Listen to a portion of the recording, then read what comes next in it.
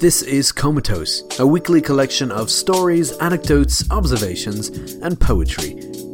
Our complete podcast backlog can be found over at comapod.com. Right now, you are listening to episode number 148. Maverick Ice is the author of All Men Tell Lies, a story about a boy's life into adulthood through circumstance, relationships, mistakes, and how he grows from them. Much has happened in America in the last few years, and reminders of unjust violence can be found throughout our cities. But that violence does not and should not define our cities. Maverick speaks today about his travels through Missouri and his insights about life, culture, and the legacy of Ferguson. Here is Maverick with Visiting Ferguson in 2015. I went to Ferguson in 2015 and I wrote a blog post about it. First off, shout out to my niece, Erica and Ron, for always their constant hospitality.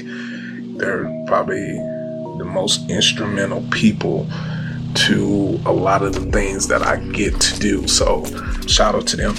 Anyway, I took a trip to St. Louis to visit family. My niece and nephew are actually outside of Missouri, outside of St. Louis, and got a chance to visit them one weekend and just had a great time. Got to see a lot of sights and got to go to great historic restaurants up there, and it was a beautiful time.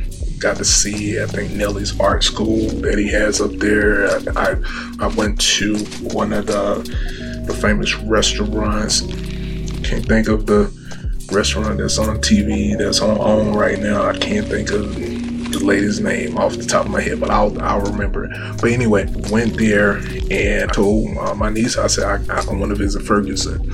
At that point, it was kind of like, hey, this is dangerous. It was still dangerous down there, but I always felt, growing up in the environment I grew up in, like I said, I grew up in poverty. I grew up in what you want to, if you want to call it the hood, per se, that's why I grew up in tough times. We grew up with, I had a car until I was 15, so I know how it is to be racially profiled. I know how it is to be harassed by the police. I've been all of that. So I wanted to go see it. I wanted to see what happened. And so before we left, they took us to Ferguson, and we went there and went to the whole Mike Brown memorial out there at the apartment complex, where it was in the middle of the street, first of all. And when you went into the apartment complex, you had like bears and cars and flowers just all over the side, in the front, in the middle of the street. People just dropping stuff, you're throwing out there. And I went out there, and it's in the middle of the rain, y'all, and just kind of just prayed for him and just sat down and just looked at the whole thing. I felt like it could have been better out there, but when you're from a place, a tough place like that, I understand that it just is what it is. You get whatever you can get.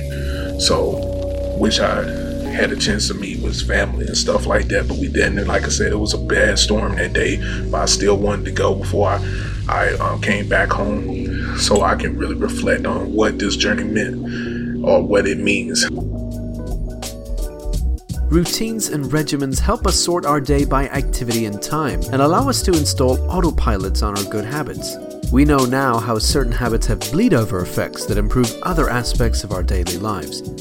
Bashir Harel speaks today on one particular habit he's incorporated into his life and what that's done for him. Here is Bashir with Routine. I recently started a new morning routine. For a long time, I've understood the value of having a good routine. I remember when I was in high school, I was envious of the athletes because they were able to develop good routines for working out at a young age, even if it was forced upon them by their various coaches. My thoughts were that all they needed was to keep it up after school, and they could continue to reap the benefits of regular exercise. Throughout my life, I've developed some good routines of my own. when I was learning Japanese while living in Osaka, I would use my commute to and from work to study. At first, I didn't know what to do at the time. I would just let it go to waste. But once I developed the routine and decided to stick to it no matter what, I was able to rapidly increase my vocabulary. Now, anytime I start to learn a new language, I look for ways to add study to part of my routine that just makes it more convenient. I think commutes work great because there isn't much else to do. My new routine doesn't help me stay physically fit or memorize new vocabulary, but I do find value in it. Every morning I wake up at 6 or 7. I'm really trying to make it 6, but it's still a work in progress. After I get up, I go and open the blinds to let some sun in for my plants. Then I boil some hot water and sit down facing the window and have some tea. I sit there with the sun, my plants, and my thoughts, enjoying the start of a new day. This new daily ritual has changed the way I sleep. I used to have trouble sleeping. My thoughts would wander for hours while I lay in bed. Since I decided to start waking up earlier, I've been sleeping with more purpose. Even if I sleep for less hours, I still feel more rested. And I usually can go to sleep moments after lying in bed. It's as if knowing that I have to keep up my routine has changed the way my body operates. Routines are an important part of life. Creating a consistent routine that adds value to one's life can relieve stress and increase motivation. I plan on adding a few more things to my routine in the days to come. I will let you know how it goes. The business of making movies is, of course, no walk in the park. They say it's all about who you know, but the more true statement is that it's all about who knows you. Last up today is filmmaker Matthew T. Price, who breaks down what it means to network in Hollywoodland and how he's made it to where he is now with the new horror film Other Halves out on VOD and streaming, and a new YouTube horror anthology web series inspired by Twilight Zone, which you can find at Fractal Vision TV, all is one word, and even help support it at hatchfund.org. That's at Fractal Vision TV. Here now is Matthew with Connections. You have to be careful about the word connections, because sometimes you say that and people think, oh, it's, you know, some big time directors or producers or whatever. Like, Joss Whedon, his dad was a television writer, and I think his grandfather was as well. I worked on Agents of S.H.I.E.L.D., which Joss Whedon was the creator of, but like his brother was the showrunner, Jed Whedon. And Jed Whedon's wife was his co-showrunner. And that's great for those people, but that's not like most people don't have those connections. And that's not the kind of connections that I am referring to. The producer of my movie, Kurt Chatham, we worked together on a short film, someone else's short film that we just sort of coincidentally bumped into each other and we got along. And I said, hey, I wrote a short film. Do you want to produce it? And he was like, yeah, sure. And that's how our relationship started. And the other producer who co-wrote it with me, Kelly Moore, we were in a writer's group together. And our DP was a friend of hers from college. And our editor was a guy, the very first movie I worked on where I was a PA, he was the editor on. I was the producer's assistant rather than a PA. And so we saw each other every day and we just were friends. And then, years later, I was like, hey, do you want to edit this feature film that I'm directing? And those are the sort of connections that it's because it is a collaborative medium. Here's a bunch of people that want to come together on a thing.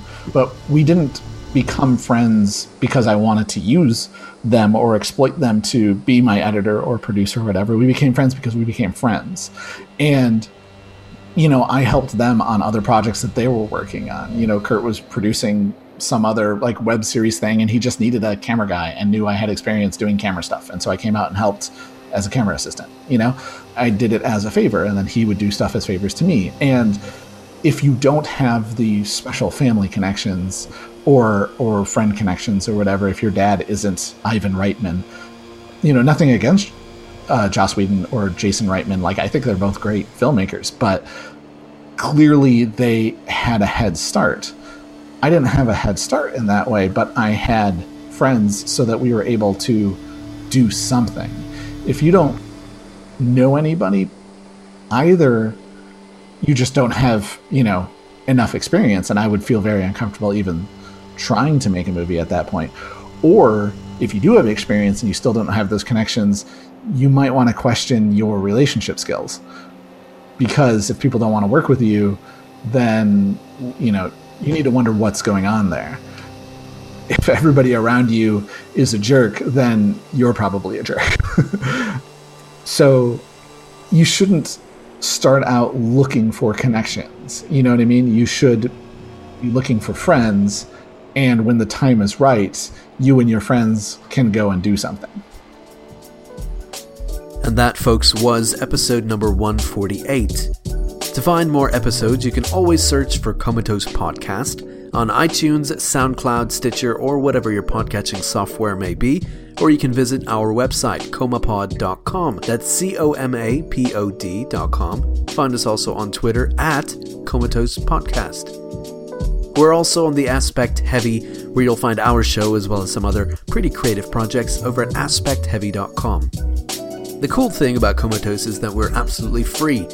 But if you feel you gained something from today's episode, we always appreciate if you left us a simple star rating, maybe 5 stars, or a bite-sized review over on iTunes by searching for Comatose Podcast.